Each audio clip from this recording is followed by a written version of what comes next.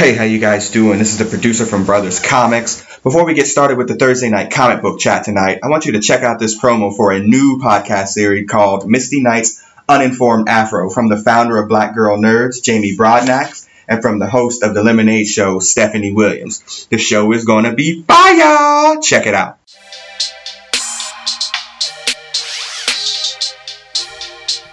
Welcome to our new podcast, Misty Knight's Uninformed Afro. The new podcast series will dive into the origin stories, character development, and story arcs of our favorite Black superheroines and characters in comics. These are the obscure stories you don't always hear about, and we share commentary on some of our favorite moments in comics. We're going into deep discussions about Storm, Misty Knight, Monica Rambeau, Vixen, Amanda Waller, Riri Williams, Lunella Lafayette, and the Dora Milaje. The series has two hosts, founder and managing editor of BlackGirlNerds.com and host of the BGM podcast, yours truly, Jamie Broadnax. And Stephanie Williams, host of The Lemonade Show. Each episode will reference comic book issues, dates, and creators. That way you can go back and check out the stories for yourself. By the end of the series, you will become a certified expert in the fictional world of Black superheroines. Please subscribe and leave us a review on iTunes. We'd love to hear what you think about the show. See you soon.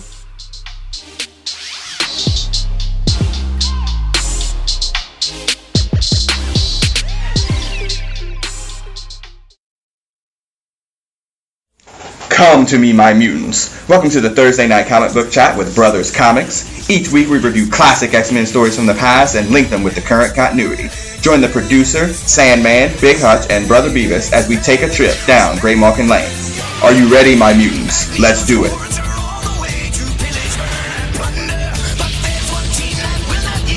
Hey guys, this is Brothers Comics. Welcome to Thursday night comic book chat with Brothers Comics.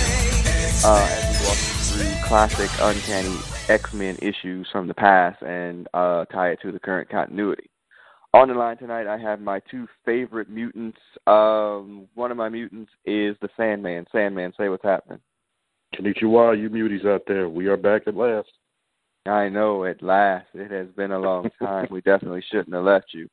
And my other favorite mutant, we're not sure which timeline he's jumping in from. It's Brother Beavis. Hey, yo.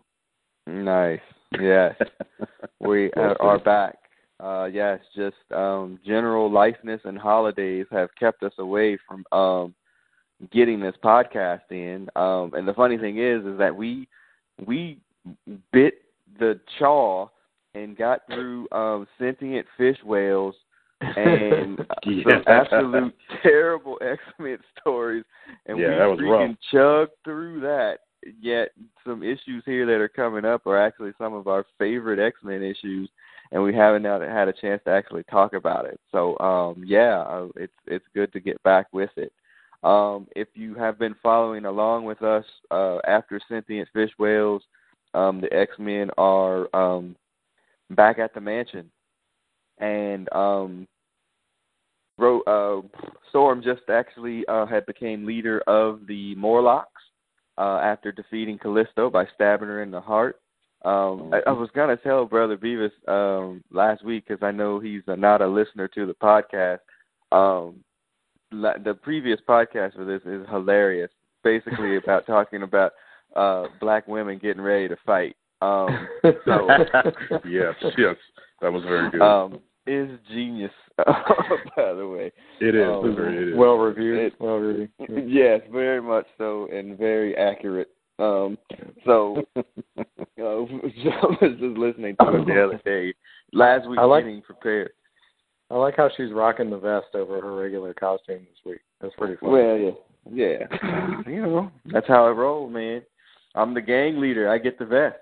So Storm is now leader of the Morlocks, and then this issue picks up from there. The issue is titled Rogue. We were just talking before we started recording that in this Paul Smith run, which we thought was 12 issues when we started it, then we knocked it down to 10, and then this issue was thrown in here probably because 175 is a double issue and he needed the time.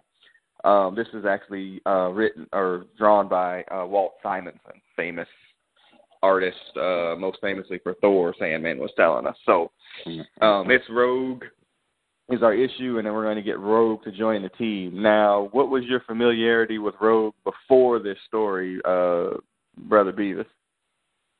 Yeah, like I wouldn't have known from Avengers or anything like that other than see the footnote. So just when she crossed over and sort of the loose connection or the early connection with the Brotherhood of New Mutants and Mystique.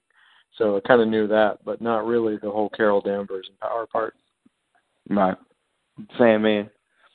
Before she appeared in this, I really didn't have much knowledge of Rogue at all. I just kind of had to do a brief back history on her and, find out about, obviously, the Carol Danvers stuff and with the Avengers. So this was one of my first introductions to her, in the comics anyway.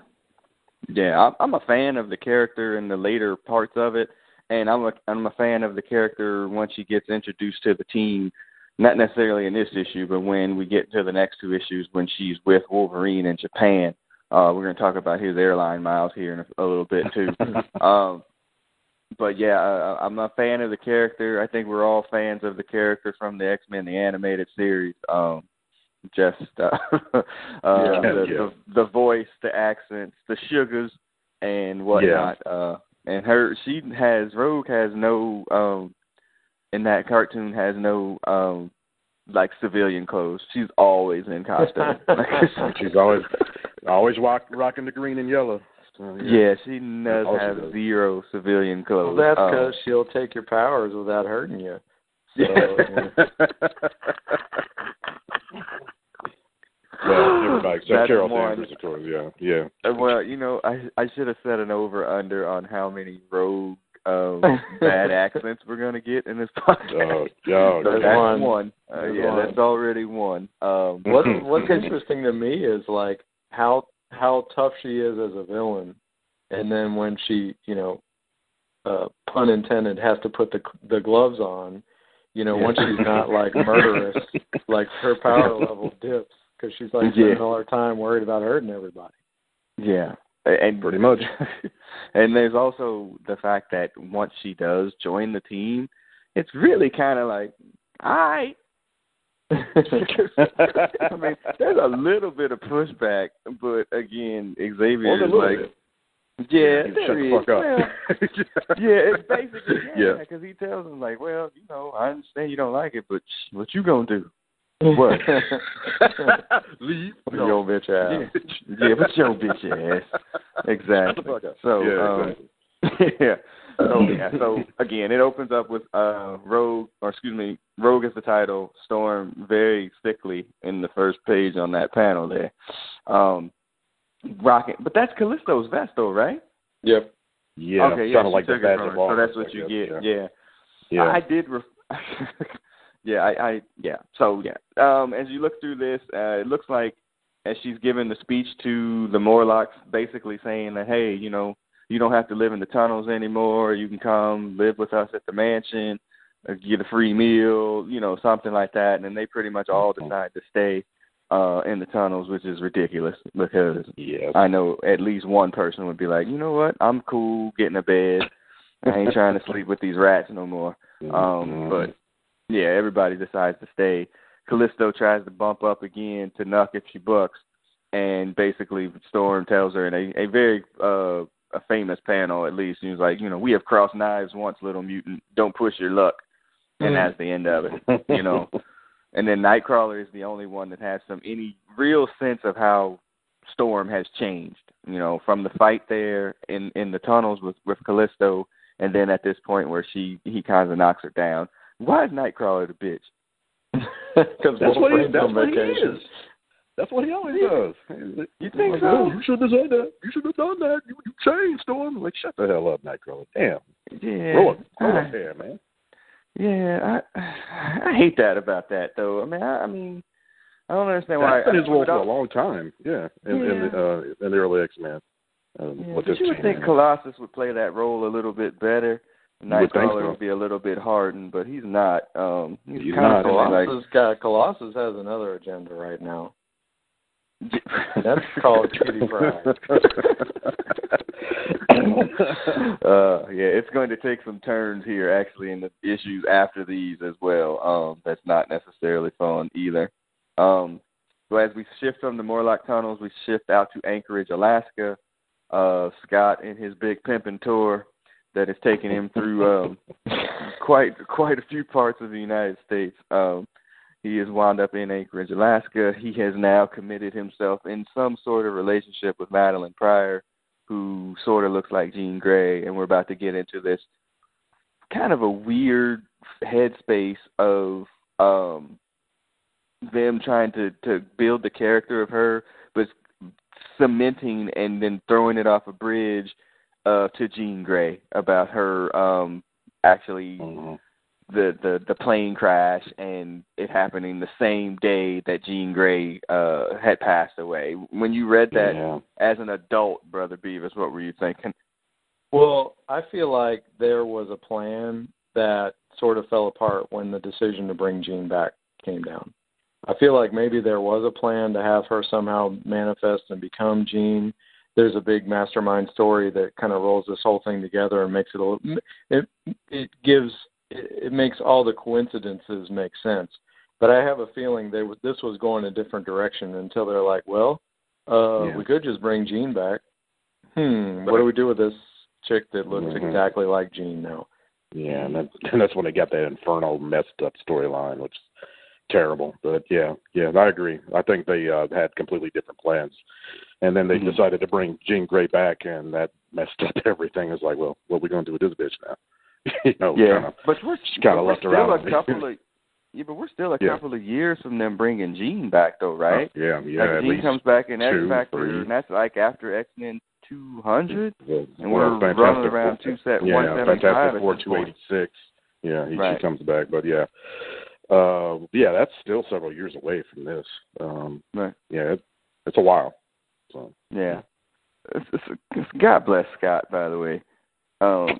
His ability to pick women that have troubled histories and past, man. I mean, it's amazing that, and the fact that he stays, which is amazing too. It's like, you know what? I crashed a plane and have killed a bunch of people, but I walked away, unharmed. Like, say what now? I'm sorry, girl. I left something in the car. And my hammer that's Chester.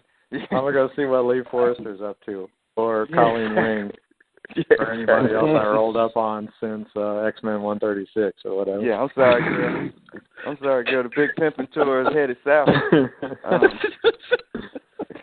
I mean, this is terrible.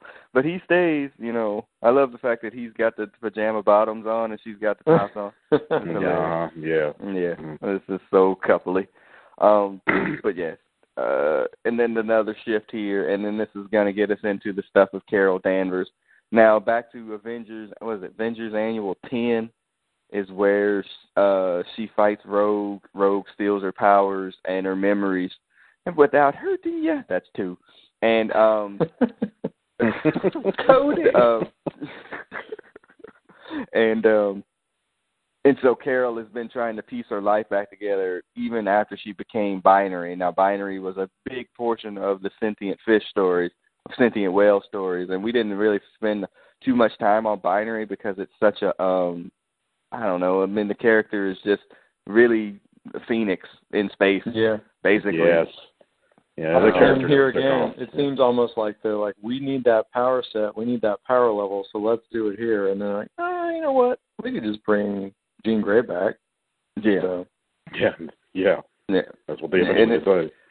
Yeah, and it's weird.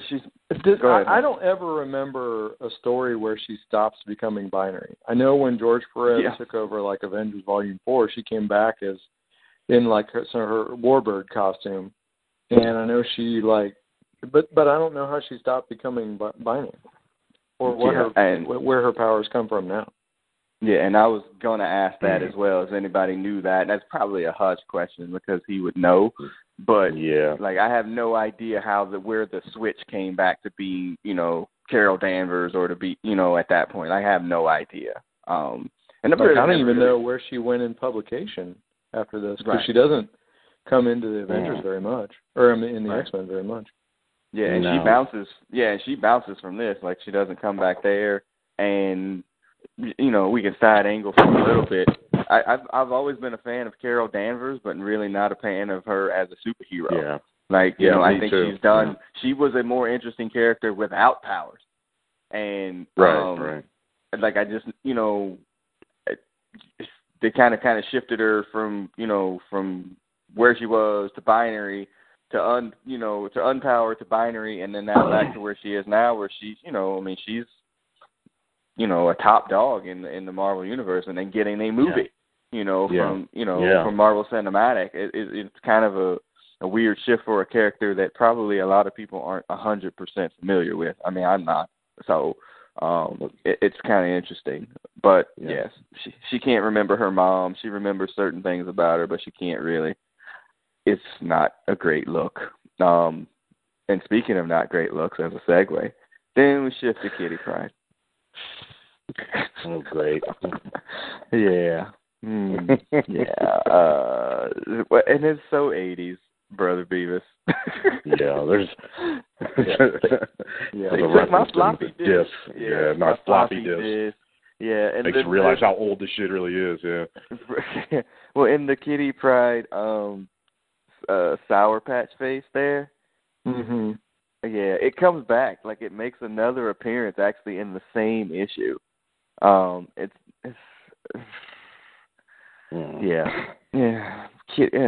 Where's Big Hutch when we need him? Yeah, I know. He's just can't.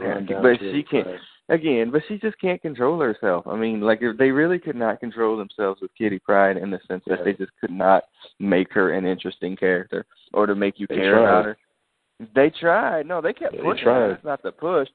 It's the character's just not overall interesting, and they just kept trying to do certain things to try to make you care, and it just doesn't work. It's so forced and so unnecessary for the most part. So we shift to Kitty to get her a little push in because she gets one for every single issue, and then we finally shift back to Professor Xavier and his boo, Lilandra. There's a great joke in there about, to recap, he can't walk. His mind has been shifted into a different body, a perfect body, but he can't walk because of the hashtag because comics, because of his psionic mind. Yeah. That explanation is a little weak. Yeah, it's a little weak, but he can't walk. And then Lilandra, makes a fairly overtly sexual joke about taking him for a workout someplace else, and and just Charles, and God bless him, Lilandra. I didn't even have my tall socks on. Yeah, exactly. We really gonna pound yams in this gym? I can't believe you would actually suggest that. Now meanwhile, if anybody else was trying to get their freak on, he would have been in their mind like, hey, y'all can't be doing that in the mansion. Y'all need to stop that shit. Yeah, y'all need to stop that shit right now. Man, yeah, Charles is unlikable in a lot of these issues. He might be unlikable overall, but he's unlikable in these issues. And the side brother from... Go ahead, I'm sorry.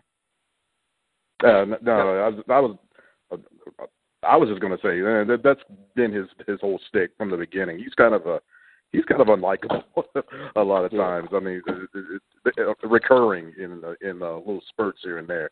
Because they do a lot of backstory and stuff like him, him thinking and talking about, thinking of what am I trying to say? Flashbacks and stuff. And he's like, damn, Professor is a jerk. Yeah, he is. And you find out. But go ahead.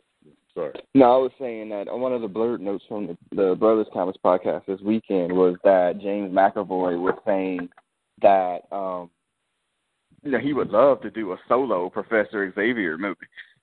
And the blurred note was basically, is that necessary? Like, is it going to be a whole 90 minutes of somebody cock-blocking people?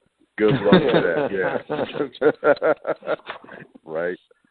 Like, is that really what that movie's going to be about? Because I don't know that there is one Professor Xavier story that could carry a 90-minute movie, like, at all. Like, I don't know. You got to see him throw that 0G punch. on somebody when he comes out. And this is true. Just play it on a loop. The best they can do is like with this Logan upcoming. Who knows if that movie's going to be good or bad, but that's the best they can do. And being like a co-star or maybe like an understory to the story, the main story. Nobody cares. First Class is good because Magneto's in. Exactly. Right. It ain't because of Professor Xavier. Yeah. I mean, it's good, but I mean, Magneto is what you really want to see in that movie. So. Right. Yeah. So everything leads up to finally getting to Rogue in the last act of this book, where she shows up at their front doorstep. If you remember from the previous issue, she had taken off. Destiny, the precog, had seen it in a dream, and Mystique was freaking out. So she makes it to the mansion. Colossus greets her at the door in apparently some unstable molecules pajamas because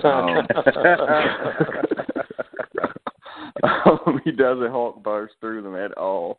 And so, yes, and the greeting that Rogue gets is not exactly warm based on some previous run-ins with the X-Men. And I mentioned this a few podcasts ago about when she did show up, about how they're going to change her from kind of looking like an old, ragged, old woman or middle-aged woman to by the time when we get to the next issue with Paul Smith, she looks like an innocent teenager. And, it's just kind of like a weird kind of tone shift, and I'm not sure if they did that on purpose, but it's definitely very obvious. And so I love the panel that's after that, after Colossus, almost knocks her to the ground. Everybody's standing there all rigid with their, they get their arms and shoulders at shoulder length, like all ready to attack, or at least Colossus. Oh, I just want to hit you. Yeah, fists literally clenched and outstretched. Yeah. You just better be ready to throw down. So bitch, I'm gonna hit you. Yeah, 227 reference. So basically, she's there. She can't control her powers. She's, it's out of control, and she's seeking Xavier for help. She doesn't think Mystique is going to be able to help her, or that she was using her. Xavier, has read her mind as best that he can, and he doesn't see any deception or whatnot. There's fat, ugly Rogue in that panel, and then there's Kitty Pryde's freaking smush face again. Yep. It is awful. And basically, there's going to be a determination here by Xavier that, hey, we take in who we want to take in. I make the rules. You don't like it, you can step. Basically. And, and there's some thought that maybe some of them might step, but they don't. But, he has to, kind of, not necessarily convince them, but he's saying, she deserves a chance just as much as anybody else. And, they do give him the Scooby-Doo look when he actually says it.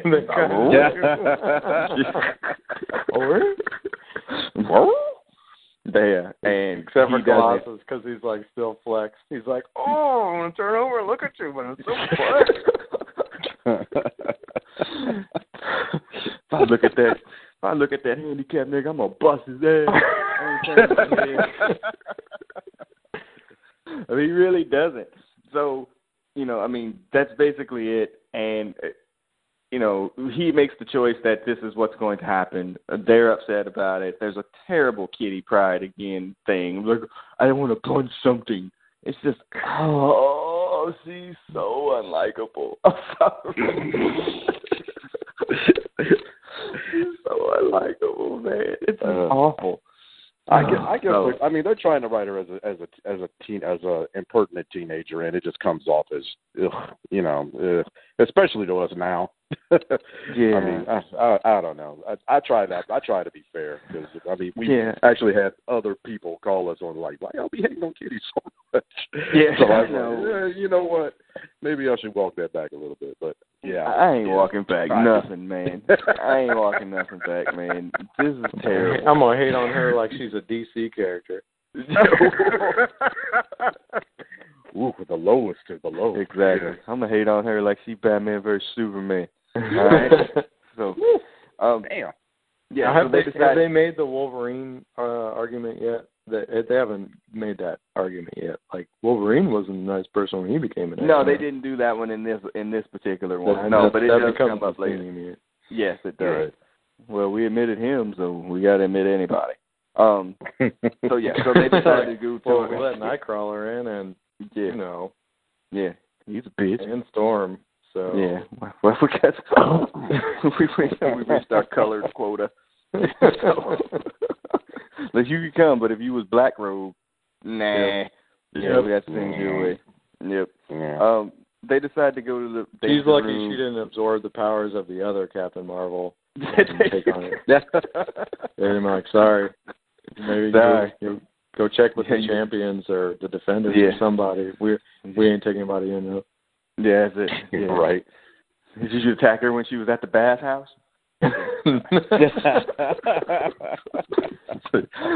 Secret I was going to, but she took off her shoes and I had to pounce. No, that's right. She was trying not to get her hair wet, and I knew it wasn't the time to be fucking with her. So they try to get to the danger room.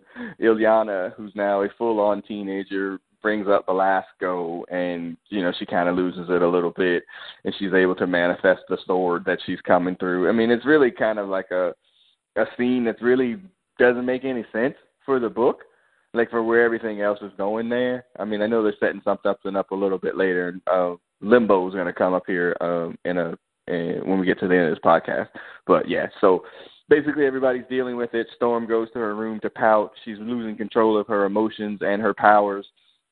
And then, you know, in her anger, she's going to strike out at an image, at least, of Professor Xavier, as he's, you know, trying to communicate with her, because she's pissed that basically she's stolen her life from her.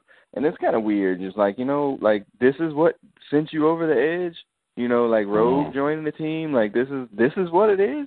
I mean, if you had some issues with Xavier, they're probably well-founded, but I'm not sure why this particular incident is the thing. Like, you know what, forget it, I'm done.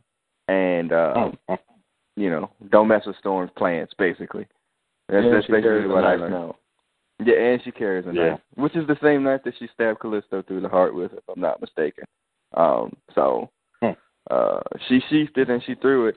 Xavier's face after she does that is classic, though. If you look at his face after she threw the knife at him. He's like, that bitch trying to cut me. Like, nigga, what? Dude, what? I don't believe you just tried me like that. So that's basically it. Binary comes home. You know, I'm kind of going to just go through this. This is just really classic comic stuff. She's like, hey, y'all. What? Yeah. Wow. And she punches her to the moon. And then she comes back. Literally on the scale. And she classic. And then Rogue. What is Rogue fighting on? Do we have her Marvel card? Or I want to say like Incredible. Fighting? Not, or maybe Excellent. I think she had incredible strength, maybe. Yeah, she's got incredible strength, and I guess maybe like I think amazing endurance because she took like Miss Marvel's powers. So so I mean she's tough, but yeah. Well, she wasn't fighting Excellent in this. She was fighting like typical. Because she just leads with her chin. I was going to be nice. What was the charge in Marvel, though? What was this is true. Because that goes off endurance. So. Yeah. Well, she knew what she was. She knew what she is. Yeah, so she keeps getting knocked the fuck down. And, you know, they basically have to white-splain to Captain Marvel or Binary. It's like, yeah, Xavier says cool, so, you know.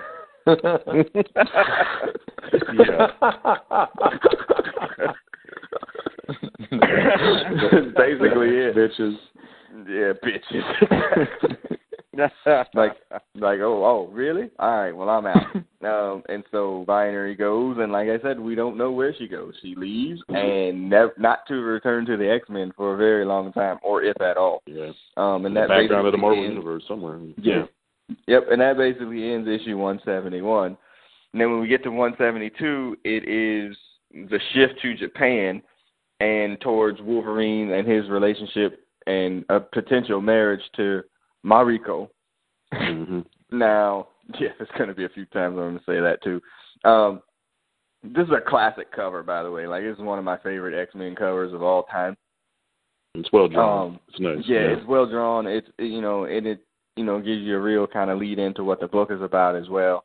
We finally get Paul Smith back for this issue, and we had talked about before when we couldn't record this podcast. I was like, you know what? Where was Wolverine during this whole process? Because before he was leaving, and he was supposed to be going to Canada, and then the next time that you pick him up, he's in Japan getting married. And it was like, what happened to him? Like, what was going on? And so this was. This is what's the Wolverine issue where miniseries where he's fighting the ninjas and the Hand? That's the Wolverine. That's the Frank Miller one. That's what it was. Yeah. Okay. Yeah. No, and I went back and read it in the time that we had because it was the holiday. So I went back and read it. And, I mean, and it's basically sort of the premise behind the Wolverine, the movie, too. At least, the part with the bear and the ninjas. Yeah, they tried. And they tried. Yeah. Whatever. It didn't succeed, man. Hashtag Fox gonna Fox. And you liked that bullshit when it came out, if I recall. I did. Correctly. Well, hold on. Really? You know what, nigga? All right.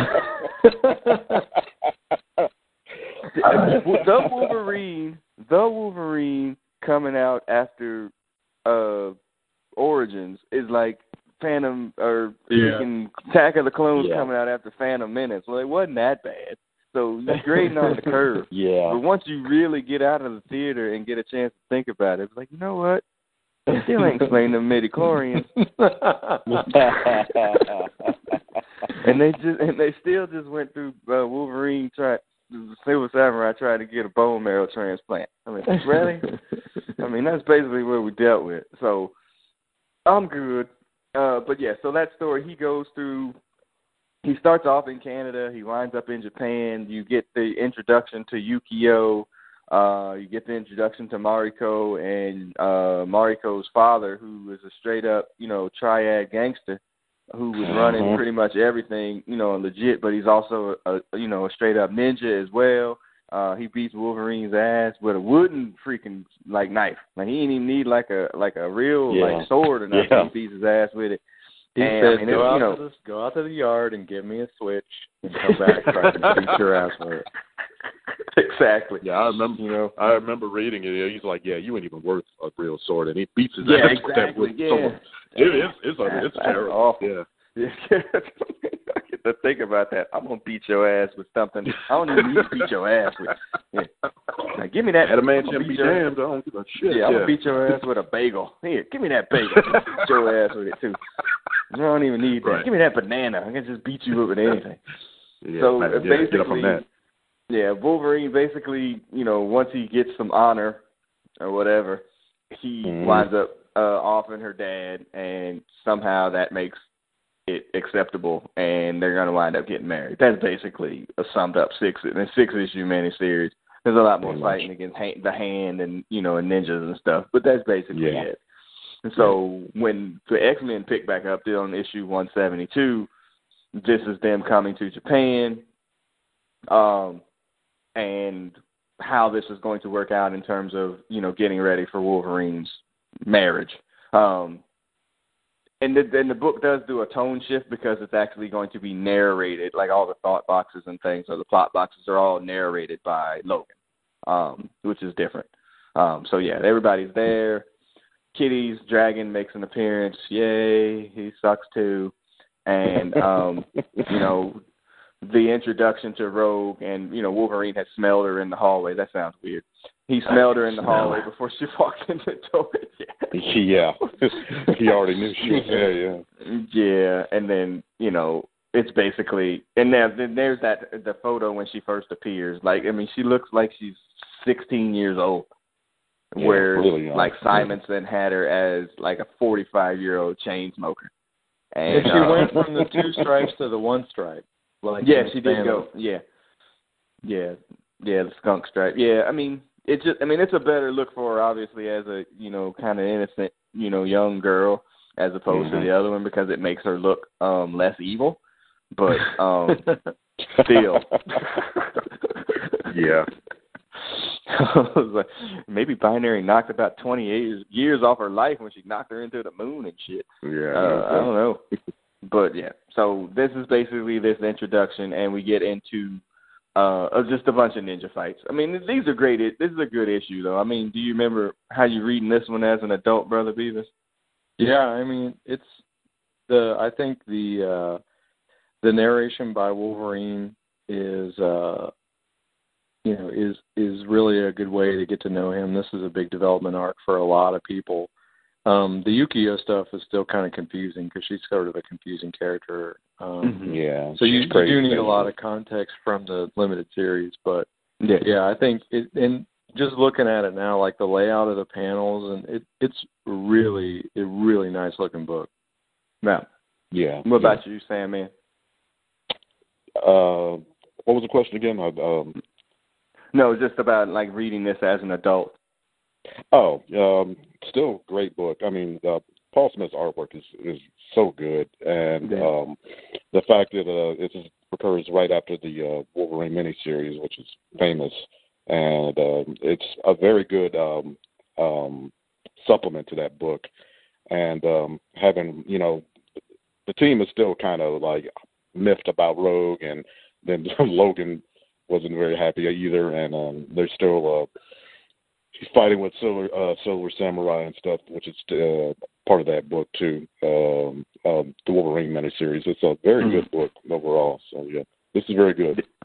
Yeah, and then what you were saying about Yukio, Brother Beavis. Her character is. I'm like, are you good? Are you bad? Like, especially in that Wolverine miniseries, like you don't really know. And then she's constantly trying to get the D from Wolverine, and he's just like, and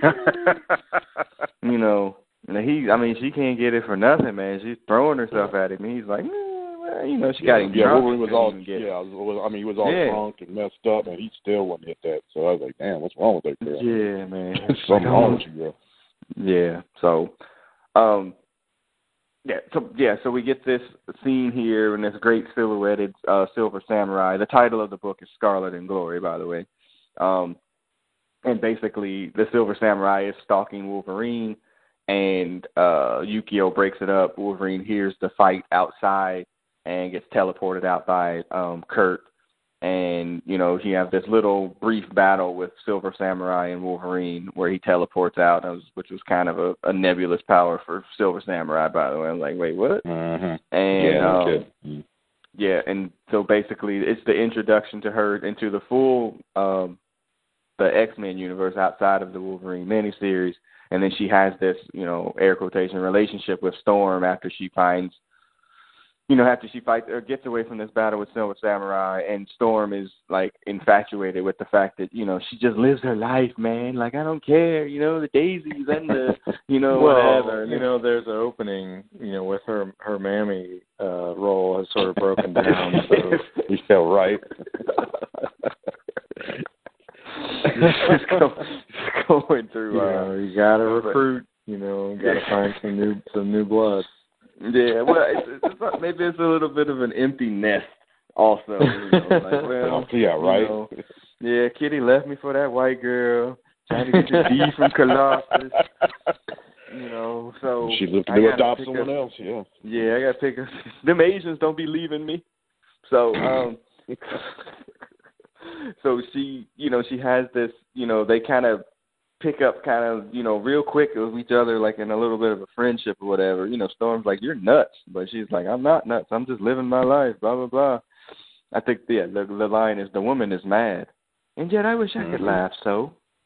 Like, oh, my gosh. So I'm super reflective. But, yeah, when it shifts back there, Kitty finds out that Wolverine's an actual killer. And she's like, oh. And he's like, yeah, sorry, babe. Sometimes I have to look at the kid, and she knows, I'm like, oh, okay. That's Claremont at its finest right there. And basically, we also get the introduction to Viper. Now, I've always been a big of the comic book version, at least in her design, because this was my first introduction to the character. Like, later on, and I think actually everybody's taking their design for Viper exactly from the Paul Smith character, or the design of her. even all the way Pretty to much. the X-Men, or not X-Men, the Avengers, Earth's Mightiest Heroes, when she appeared in the Skrull thing. Like, I think everybody's taking it from there in the design. You know, as a character or whatever, she's not anybody that's going to change, like, the world or whatever. But at least in this role, particularly in this particular book, I always found her to be interesting. Any Viper fans? Well, you mentioned that series or that arc in Earth's Mightiest Hero. I mean, she was that I've said this before. That whole sequence where Captain America gets captured, breaks out, comes back to Earth, and then has to try and apprehend her again is like the best cartoon sequence ever. But yeah, I agree. Like the sort of the design, the ambiguity over, does she have scars on her face or whatever? Mm-hmm. She doesn't have a lot of power, but she has influence and things like that. So yeah, I think she's serviceable for certain stories, but obviously not a powerhouse. Right. Yeah. I'm just a big fan, especially in this arc here as an introduction and the story they give her, and then the ending, even for the ending that they give her too, is actually perfect for the character. Excuse me. So so we get into this shift where Viper has snuck into there and given slipped a Mickey to all the X-Men in their tea, and it knocked them like all loose, except for Wolverine, because of my healing powers. And I thought that he was immune to poisons and shit like that. Well, but he was though. I mean, he, it didn't knock him out completely. But he should have also smelled it. But he should have smelled it maybe beforehand.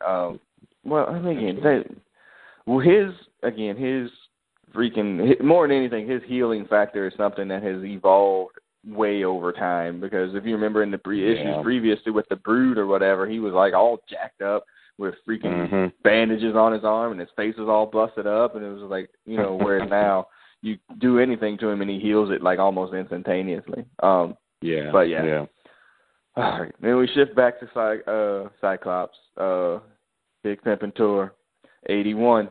Now he's got his brother there, and this scene cracks me up, man. Every time I read it, it cracks me up. It's like, well, hey, man, what's going on? Well, just going through the HR files,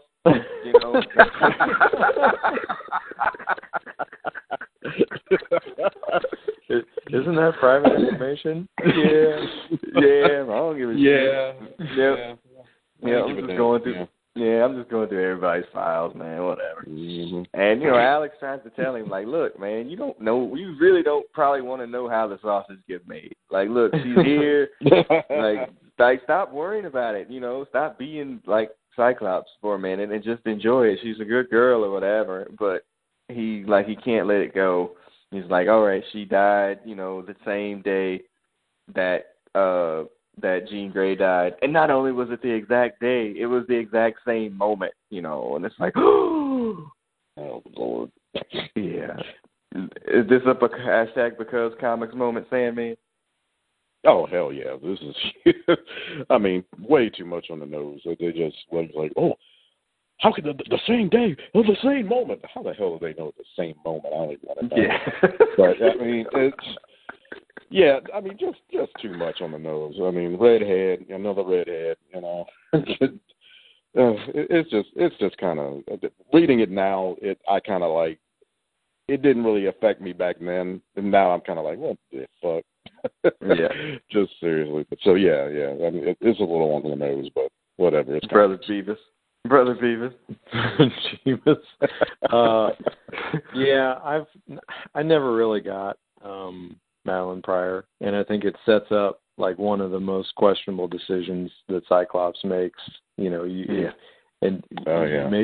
you draw evil Cyclops arc all the way back to this point, but I think again it's sort of an outcome of sort of plans that probably change midstream. Yeah, and this is the first time you brought this up on the podcast about, like, they were probably just gonna bring Jean back, and they just couldn't, like, either figure it out, or like somebody was like, hell no, or something happened like in there where they just couldn't do it, or they didn't do it that way. And then you get then you got to ride it till the wheels fall off. Like, well, we got this character now. Like, what the hell are we gonna do with her? And then they're gonna ride this, and again, you're gonna make Cyclops into a freaking ridiculous person. You're gonna give us, the Goblin Queen. You're gonna give us freaking Cable out of this. Like, if people say, I read the Twitter streets. People look back at this as like, this is a classic moment, and like, not this part, but like the stuff with the Goblin Queen and Cable and Strife and Legacy. Right. That's not a classic time. Some of that stuff is some of that shit is god awful. Some of it is awful. A lot of it sentient whale awful. It's just not as wordy. And like, at the time I remember reading this, and when I would go back and read them or whatever, I was just like, I kind of like Madeline Pryor. I don't know why. I got an affinity for redhead comic book characters, but I just, she seemed so kind of innocent through the whole thing, and she just seemed so innocent. I didn't really see it at the time as that she was going to turn. Obviously, I didn't see it that she was going to turn into this crazy evil clone whatever person, but I didn't see her as somebody that was a detriment to the team or whatever, which she's going to turn out to be later, at least in Cyclops. Well, she goes on a stretch where she's hooked up with the X-Men team for a while. I believe she goes to Australia. Yeah, she does. I'm not sure and all that. Isn't she the one that gets them to go through the Siege Perilous or something like that? Yeah, that is. So and she's not a worthless member of the team even without powers. So I think I think she became they did what they could. They did what they could. All right. So it comes out to this fact that everything's going on with Yukio. Yukio is still trying to figure out what's going on and why Silver Samurai and Viper are trying to attack Wolverine.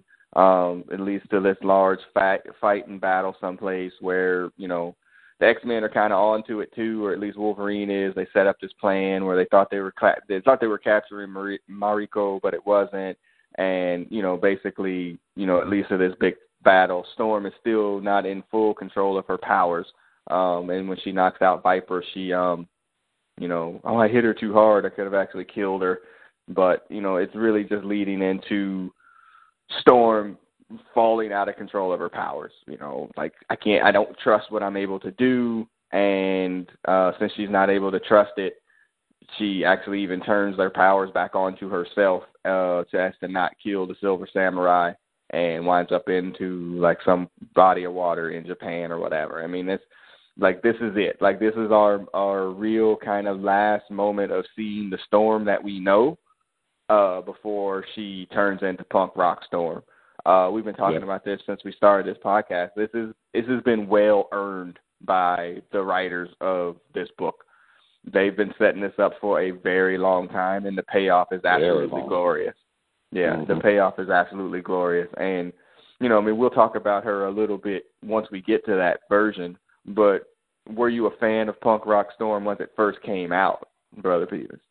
Not really, because I didn't pay close enough attention to the story, and it always just kind of seemed kind of arbitrary to me, and I was never really that big a fan of Storm, I think, at the time. But on reread, like you said, there's so much that goes into it, even going back to like the Doctor Doom story, where she's she's realizing the connection between her emotions and her powers, and she has to come to terms with all that. So I think it's great now. Yeah. Big fan of Punk Rock Storm. Were you a fan of Punk Rock Storm, Sandman? Originally, I thought it was a little drastic, but I did agree. It's like, well, hell, they had to do something. I mean, her outfit is so 70s, and I don't know if you've ever seen the original outfit they had. I think it was between Storm and Jean Grey. They were making that original outfit for either Jean Grey at first, and then they integrated it into the Storms, and it is so stereotypically 70s. And I was like, well, they need to do something with her and kind of update her for the more modern times. And so I was like, I don't necessarily love it. Later on, I did, but at the time, I was like, a little drastic, but see where it goes. Yeah, I mean, I didn't. When I first read the books, I was like, man, what? it just didn't make any real. I mean, again, didn't understand the story behind it, but the design of the character, I was like, oh, well, that's different and interesting. And then the fact that Kitty hated it made me love it more. I was like, yeah, bitch. Best costume ever. Yeah. I'm about to go cosplay a Storm. So, it was just a really good, at the time I thought it was a really good book and a good look, and then actually after we come out of this a little bit is right when we go into Secret Wars, where she's actually, debuts that out there, where actually nobody says anything. Of these people, I'm thinking about, and I've listened to that podcast or whatever a few times, and I'm like, nobody ever said anything to Storm. Or like, hey, last time I seen you, look, like, is there something going on? Like, nobody said anything about it, I would imagine that Rhodey would be like, damn, girl, what's up? What the hell happened to you? Yeah. What the hell happened to you, girl? So, there is a little moment there where a Phoenix Effect makes its appearance, and it's never really fully explained. I mean, again, it's Mastermind. Yeah. Because I mean, again, that would mean that Mastermind is a version or a part of everything that's going on here and watching everything. Well, I think he is. He was part of the build up with Cyclops. He's along the way on Cyclops' 81 road tour. He must have some frequent flyers to be here as well. He does. Right. I think that's the implication, and that was another interesting thing to me to see some of the subtle references to that. Mm-hmm. Yeah, but is he in Japan? But there's like the fire little effect in the fireplace where where Cyclops and Madeline are talking. But that's like just like an Easter egg. But like, is he in Japan? Is Mastermind in Japan? Is he in I'm told that Alaska? You can see Russia from Alaska, and so I don't know if you can also see Japan. Right. Sarah Palin reference. All right. So basically this is where this is. The X-Men are all laid up in the hospital from the poison tea. Yukio has Storm and taking her to recover from, and again, lighting the black character on fire, by the way. Not the first time. Not the first time this has happened. And oddly enough, there's chains in the foreground of some of these pictures as well. Yeah. Right. Yeah. You know what it is. And then Wolverine's about to do Taken. Logan style. Yeah, good luck. He's mad as hell, and he ain't gonna take it anymore. And he issue 173 is him about to go take revenge on all the triads in Japan until he finds out who is after his woman and after the X-Men. And then Rogue, who either didn't drink the tea or because of her invulnerability, half alien. Mm-hmm. Yeah, she's half alien. Yeah, that's a little nasty. Yeah. So,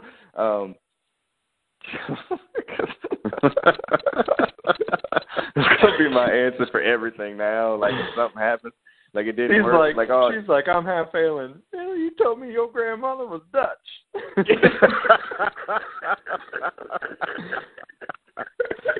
Right? Exactly. Yeah, it's gonna be my answer for everything. Hey, did you put some seasoning on that chicken? Hell no, I'm half alien. Oh my God! It does, because it comes up more than once about her invulnerability and that. So whatever, man. They're just there is a point where you be reading this shit and he's like, man, these niggas is just making this shit up. It's just because comics. It's like I'm half alien, remember? He's like, makes sense. He's like, all right. Can't argue with that. Weed too. Mm-hmm. Yeah, it's some weed too. All right. So yeah, it's just a mess. And so the next issue is Tag, You're Dead. If they go off to, like I said, beat up all the triad. And she is basically, along for the ride as Wolverine. Again, this issue is also narrated by Wolverine as well. Another great cover, by the way. Yeah, this is the cover I like. Very much so. Paul Smith is Paul Smith is killing it really on his run. We've been talking about it for a while. And I mean, he's just absolutely killing it through his short run through this book.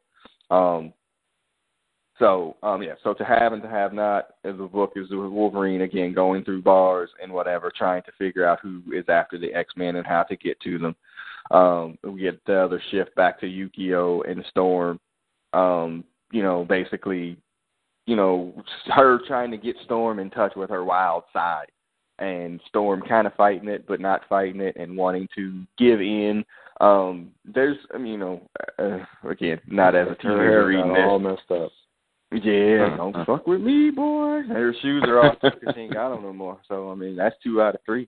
And she, there's also, again, reading this again as an adult, and there's like it's probably maybe like a lesbian undertone to this that wasn't there. You know what I mean? Like, so she has to get in touch with her real self, and this is who you really are. Like, you know what I mean? Like, there's that tone there that's just like kind of undercut and to be honest with you, I think why a lot of black females relate to her in that way, because they're black females and one of few black female heroes, but also like where a lot of like queer and lesbian women relate to Storm in that way too, because I think there's that hint that's there, especially because she's rarely had outside of Forge and then 30 years later T'Challa, any real like male relationships in there, and she's been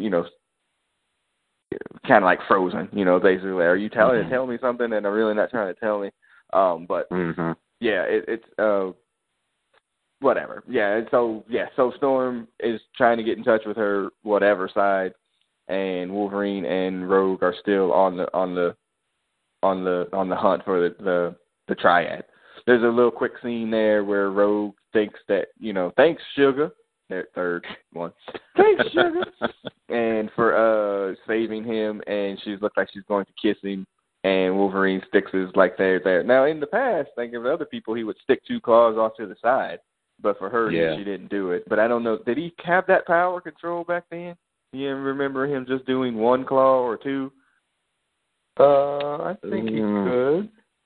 Yeah. I don't think it was a whole lot of control, pretty much. I mean, it was just he just popped that 1 claw, or the 2 claws. He did that a lot. Yeah, that's true. He didn't do it to her. So yeah. So that's basically it, and that's where we're just kind of strolling on to the conclusion of these books, and again, Storms, whatever it means, this madness of yours has infected me, and I welcome it. And that's the end of Storm that we don't see. Next time we see her, she's going to have her hair shaved off. And so again, Viper makes their trip into the hospital because they're going to go kill the X-Men with the Hand. Now, do the Hand belong to Marvel or Fox? The Hand, isn't it? Aren't these ninjas the Hand? Well, they're using the Hand on Daredevil, so that's definitely Marvel then. But the cinematic and the TV rules. The cinematic and the TV rules are different, I think. Okay. But I don't remember, do they reference them as the Hand? I don't think they reference them as the Hand in The Wolverine. I don't think they do either. Random ninjas. No. In Daredevil, in Daredevil, they definitely, they're called the Hand. So, they probably, maybe they figured that out beforehand. It was like, well, they're just going to use ninjas and not call them the Hand. Yeah, I know, because we use ninja for the other word sometimes. It throws me off. Why use the Hand? Why use the Hand? We've got ninjas all over the place. Yeah, we got ninjas all over the place. Shoot, man, these ninjas need jobs.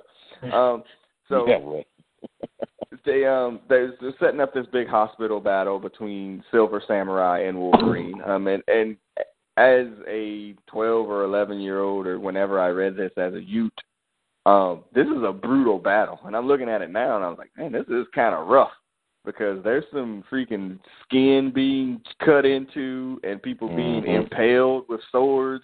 I mean, this is a rough comic book battle, and I'm actually not sure how the Silver Samurai survives much of this, because really his powers are from the suit, and Wolverine cuts all through that damn thing.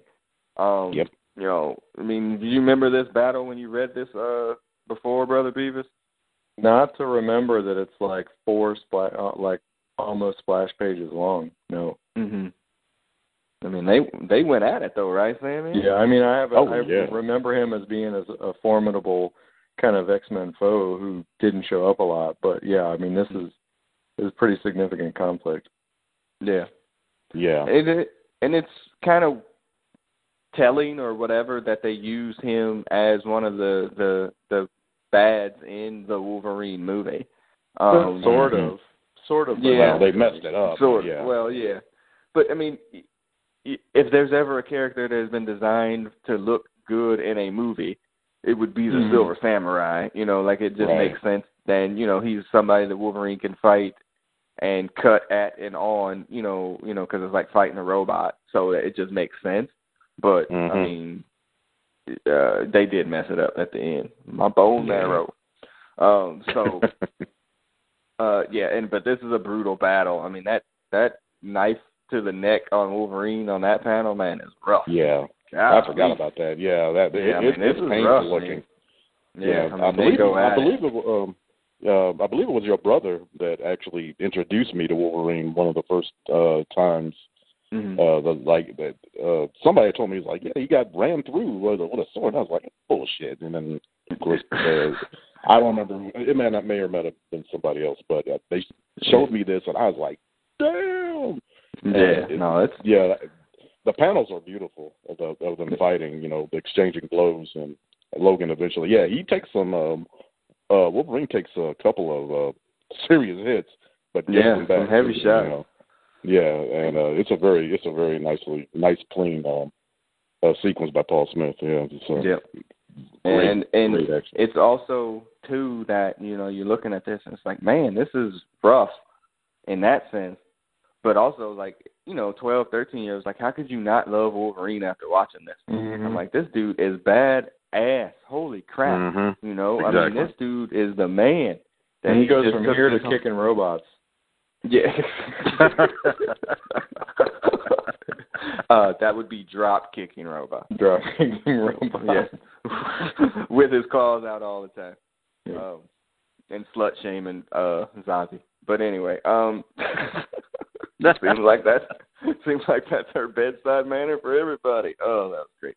If you haven't listened to our Secret Force podcast, please go back and do it. If you need a laugh, about 5 hours worth of laughing, go back and listen to our Secret Force podcast. Oh my gosh. Anyway, so he's about to get into Coupe de Gracie, as my brother would say. And his fiance stops him. He's like, no, there's been enough bloodshed here. And he's like, if we don't kill him, he's going to keep coming back. And, she's like, that's just going to happen, blah, blah, blah.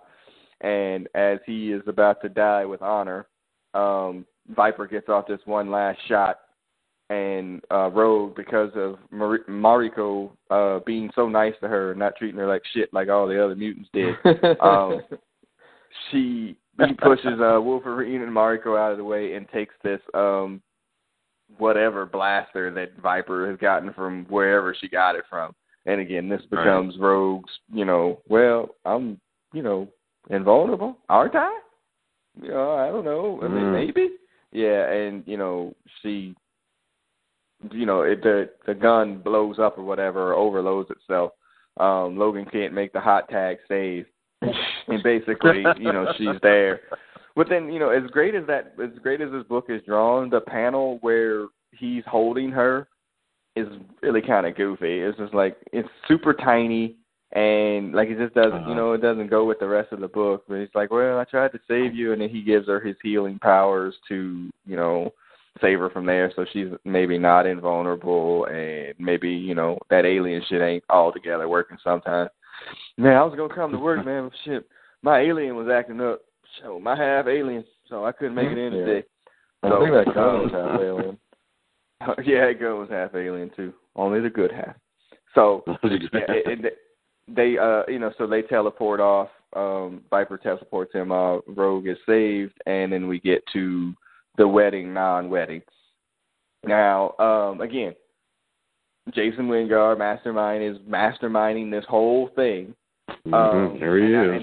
It's going to take me some time to go back and read something to figure out what was his motivation here. Does anybody remember that off the top? Well, he's setting it up for revenge on Cyclops, I think.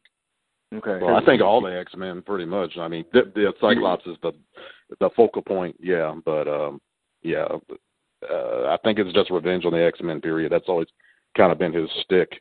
Because the payoff episode is, I think there's another Phoenix on the cover, because he makes them believe that Phoenix is, or Alan's Phoenix, and then he makes all the X-Men think that Cyclops is Phoenix, and he has to fight all of them, and he turns the Danger Room against them and whatnot. Yes, awesome that's 175. It's an awesome Cyclops story, and that's 175, and a great issue, by the way, too. And we'll be getting to that pretty, fairly soon here. But so hey, he's, well, and this is weird kind of too, because when Phoenix took him out in 135. She put him like his brain in the cosmos or whatever, and it's kind of weird that he was able to put that back together. And I don't know if there was ever a story that like somebody was able to piece his mind back together, but whenever it got pieced back together, he was like, "Fuck these niggas, man! I'm getting my revenge." Because y'all ain't having no love. Y'all ain't getting no love. Y'all ain't getting nothing, man. This is some crap. I ain't standing for this. And so he winds up, convincing Mariko that, Wolverine has no honor, and she runaway brides him at the altar. But in between that, everybody's gathered for the wedding. His Cyclops' wayward father makes it, his brother makes it, and everybody gets a chance to finally meet Madeline Pryor that hasn't been in Alaska. Lilandra goes straight up freaking hood rat on her, like, bitch, what? Falls out her nose. Yeah, she took her earrings out and her lock picks and kicked her shoes off and was like, I ain't trying to, oh, all right, my bad. Like, it's really that quick, too. Like, it just looks like her. All right. That's it. I mean, it's like, I'm so sorry, And the funny thing is, okay, and I know Charles don't like to be going into people's minds or whatever, and I know this is 1981 and they ain't got no cell phones or nothing, but, hey, Charles, hey, it's Scott. How you doing, man? Y'all good? You still can't walk? Nigga, you still can't walk? Man, I'm sorry to hear that. Hey, by the way, man, let me holler at you. I met this girl in Alaska. She looked just like Jean. She looked just like Jean Grey, man. No, for real. No, nigga, I ain't kidding. She looked exactly like Jean Grey. No, for real. Like, read my mind. You can see the memory in my face. Okay, cool. Hey, can you tell everybody that it ain't Jean and shit before I get there? People start pulling out knives. Yeah, exactly. Because you know how people be tripping. You know how people be tripping, right, Charles? All right, man, cool. I'll holler. Peace. You know what I mean? How does that not happen? Or somebody like tell them like what's going on beforehand, because it's obviously going to be a huge shock. It's like bringing a white girl to a black wedding, man. Like, oh God, yeah. Yeah, it's like, hey, man, you could at least told me that she was coming. Yeah, so, something. Something. So yeah, it didn't work out. People were freaking out, and then we get our introduction to Punk Rock Storm, and then Kitty drops a Superman reference, which I hated when I read it the second time. I was like, oh, really? Y'all have to do that? Look, up in the sky. Yeah, I caught that too. That was a little strange. Yeah, and then it's Storm, and then she does drop the Hello Kitten, which I hated because that might have been the death of the mammy-isms too. Like, hello, kitten. Yeah. Fetch your own socks.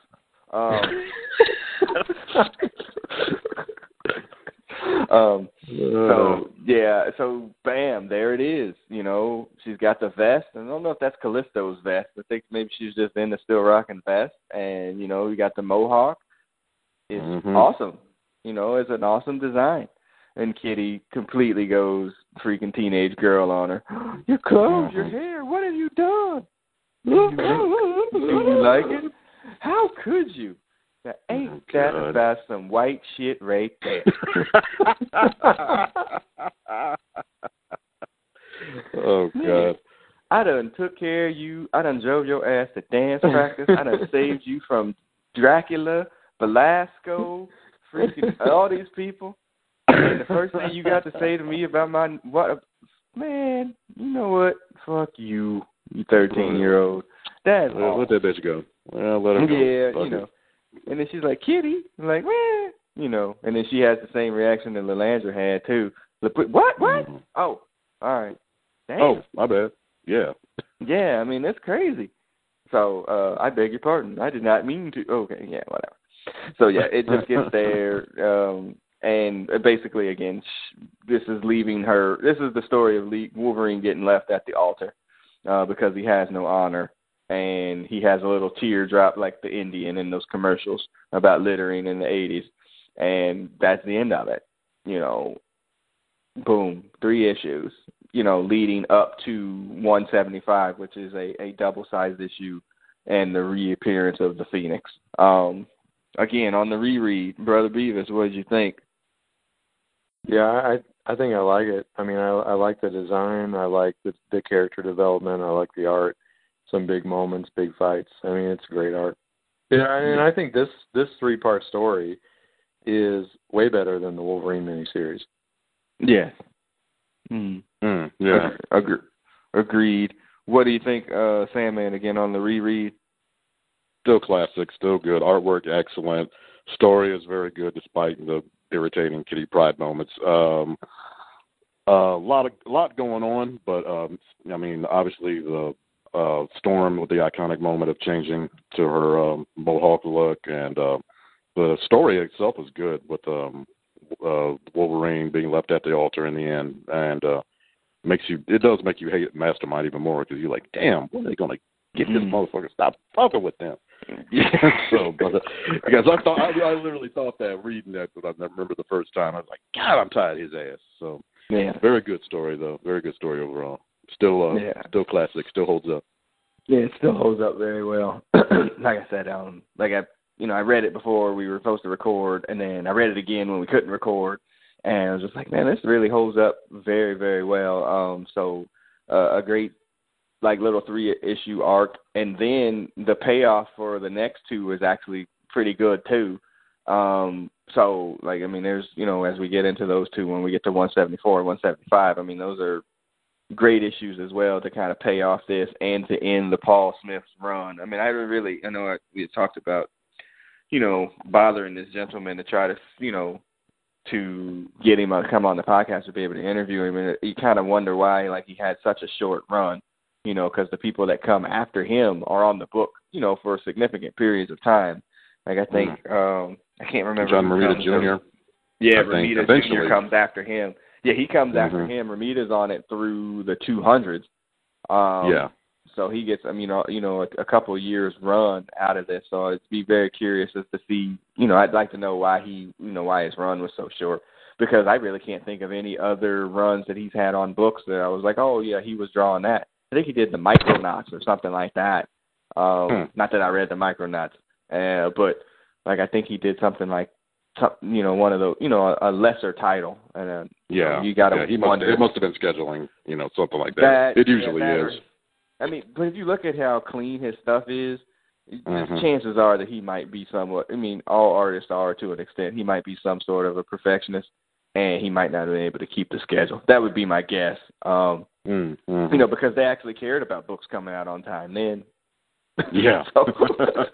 Back in the day, yeah. Yeah, it wasn't a badge of courage to have your books come out once every 3 months. So, it's just interesting to see. But so he went from this to Doctor Strange, I think, and he only did another 10 issues there. He did a lot of random books. He did a few X Factor in the 40s. Okay.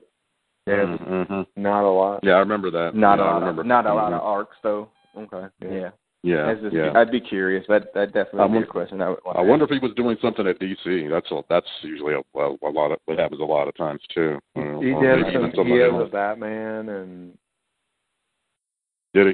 Yeah. Batman. He did Iron Lantern from the Amalgam comic. He did. Okay. Well, they all can be hits. Yeah. Well. Yeah, it can't all be good. What it is. Right. All right. So we'll shift before as we kind of start to wrap this up here. On one of our only side topics tonight is the X-Men versus the Inhumans. We've been talking about it through when we did the Death of X storyline, which leading into this, and I mean, and we're already kind of past our whatever limit. I don't want to turn it into a 2-hour podcast, but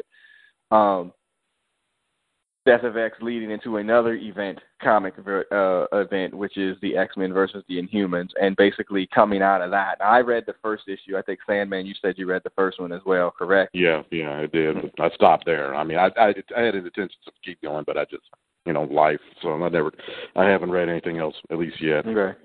Well, basically coming out of Death of X, the X-Men are out for revenge.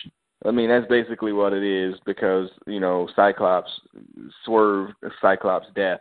We're going to spoil a little bit here. And so they've decided that they're going to attack the Inhumans. Now, Beast has come up with his scientific calculations that have basically said, we're fucked.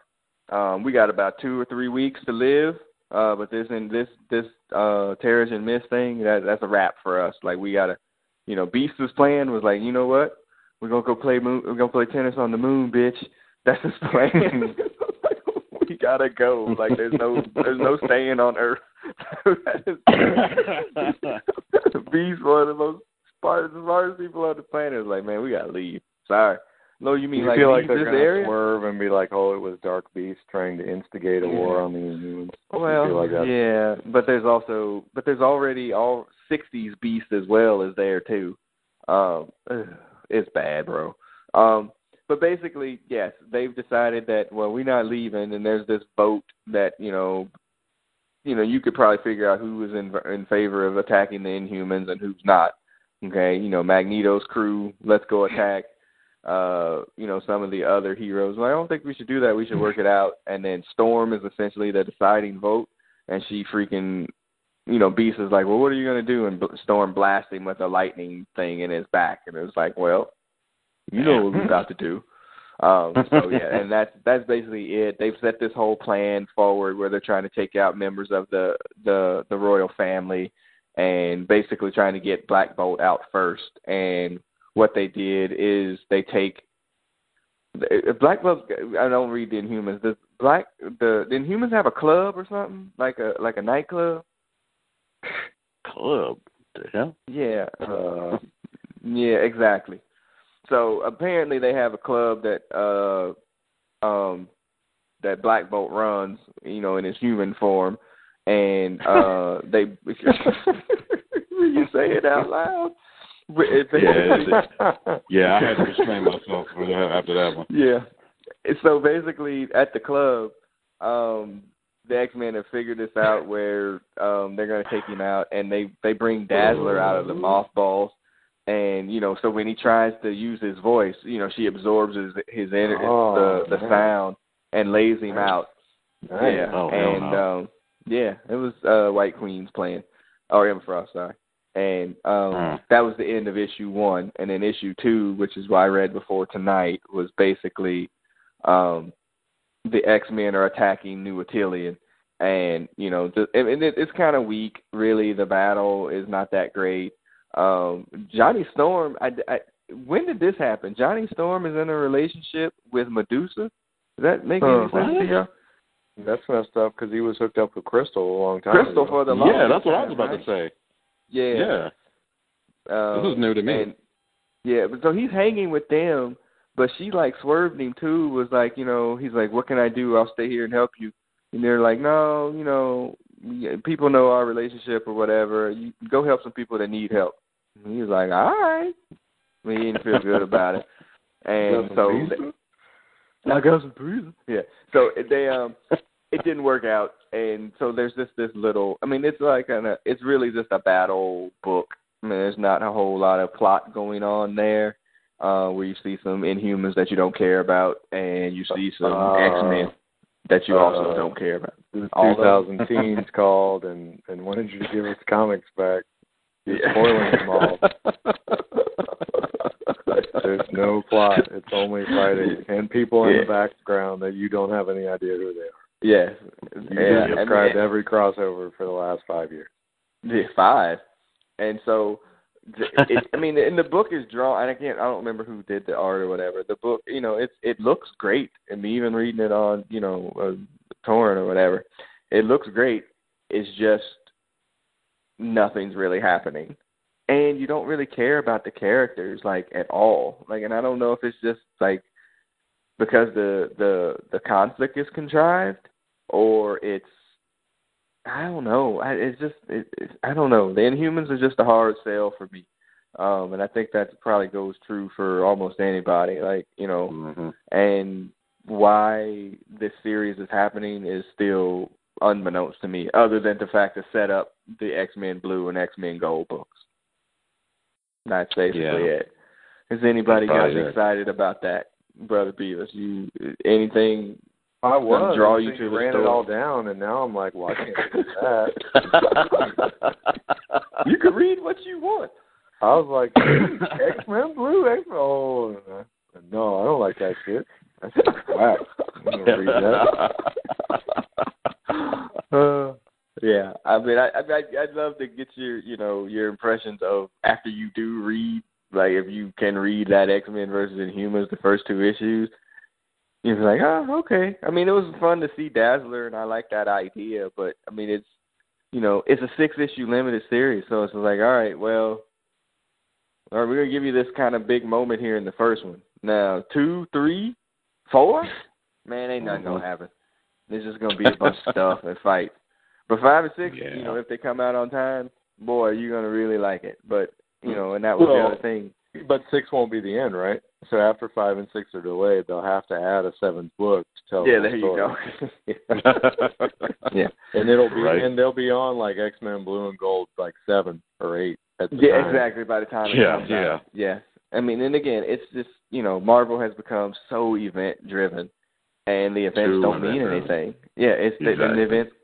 It don't mean anything. There has no lasting effect, and I think that's hurting their product overall. It doesn't really matter which character it is or which team it is. It's just the events are just killing the books. So, but we'll try to, in between maybe this podcast and the next one, try to see if we can get y'all on those and kind of get your opinions on them. But thus far, X-Men versus Inhumans. And by the way, it is Inhumans versus X-Men. I keep saying it wrong, and I think I'm doing it on purpose because how did Inhumans get top billing in this?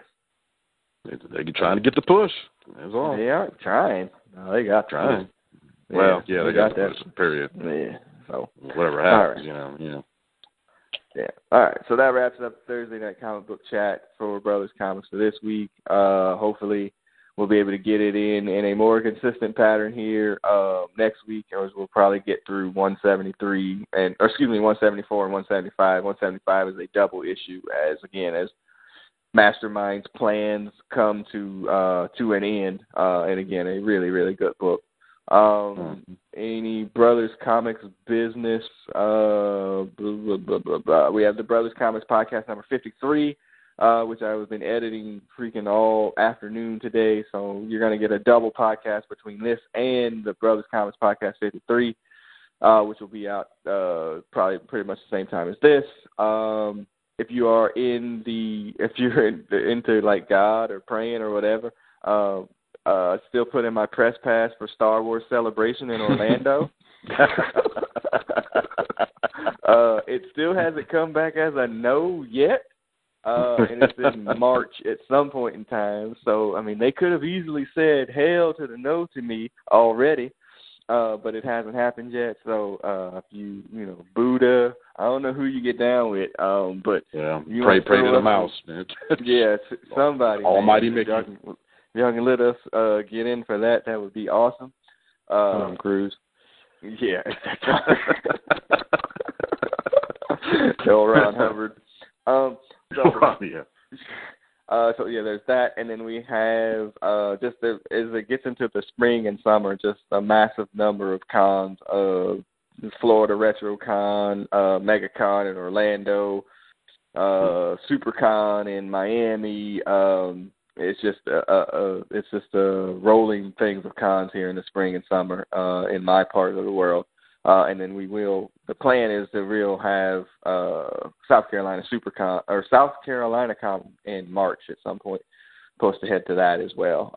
I think that's it. Brother Beavis, I heard from your spouse about on the Facebook about Sting being at one of these cons, man. What? Yeah, exactly. Yeah, Sting is gonna be at he actually may be at the same con. I think it's SuperCon, which is in Miami some point in time. But he'll be in the rafters the whole time. It says on there. It'd be like, Sting, can you please come down and do something? Nope. Yeah. I'll be up here for a year. I'm good. I'm getting paid. Getting paid. It says Saturday only appearance. Yeah, so he's not making it to Sunday. Get your tickets or whatever now in advance, and he will be in face paint. And I was like, oh, damn. But it's the same con. Like Flair's at the same con, sir. I said to your spouse, I was like, y'all might need to make a trip. Oh, speaking of, I'm glad you put all that together. So I was reading in the Arrow CW show, the new villain this year his name is, I think, Prometheus, and he is an archer because that's the only people that Arrow fights. But he has a mask, and there's a mystery of who he is. And I was reading some chat board, and somebody was like, "I just know they're about to Black Scorpion and turn him in and let him pull off the mask." And then he went on to explain the Black Scorpion reference. I was like, "That is amazing." Yeah. So. That's great. Yeah. Oh my God! If you're not over 35 years old, speaking of storylines that didn't have an ending, exactly. Oh my God, Black Scorpion, Jesus. But so I'm hoping to gather some press for that one, and meet Ric Flair and the Stinger. That would be pretty much like a bucket list type thing to cross down. That's bucket list stuff right there. Yeah. Yeah, one or the other. But if both, that's definitely bucket list. Right. So, all right. So that's it. We're gonna wrap this podcast up, and we will catch y'all on the other side next week. We're gonna sign off. Sandman, go ahead and sign off on the Thursday Night Comic Book Chat. All right, fellow mutants. We will see y'all next week. All right. And Brother Beavis, go ahead and sign off. I'll catch you guys next time. All right, y'all. Y'all take it easy. Peace. Peace.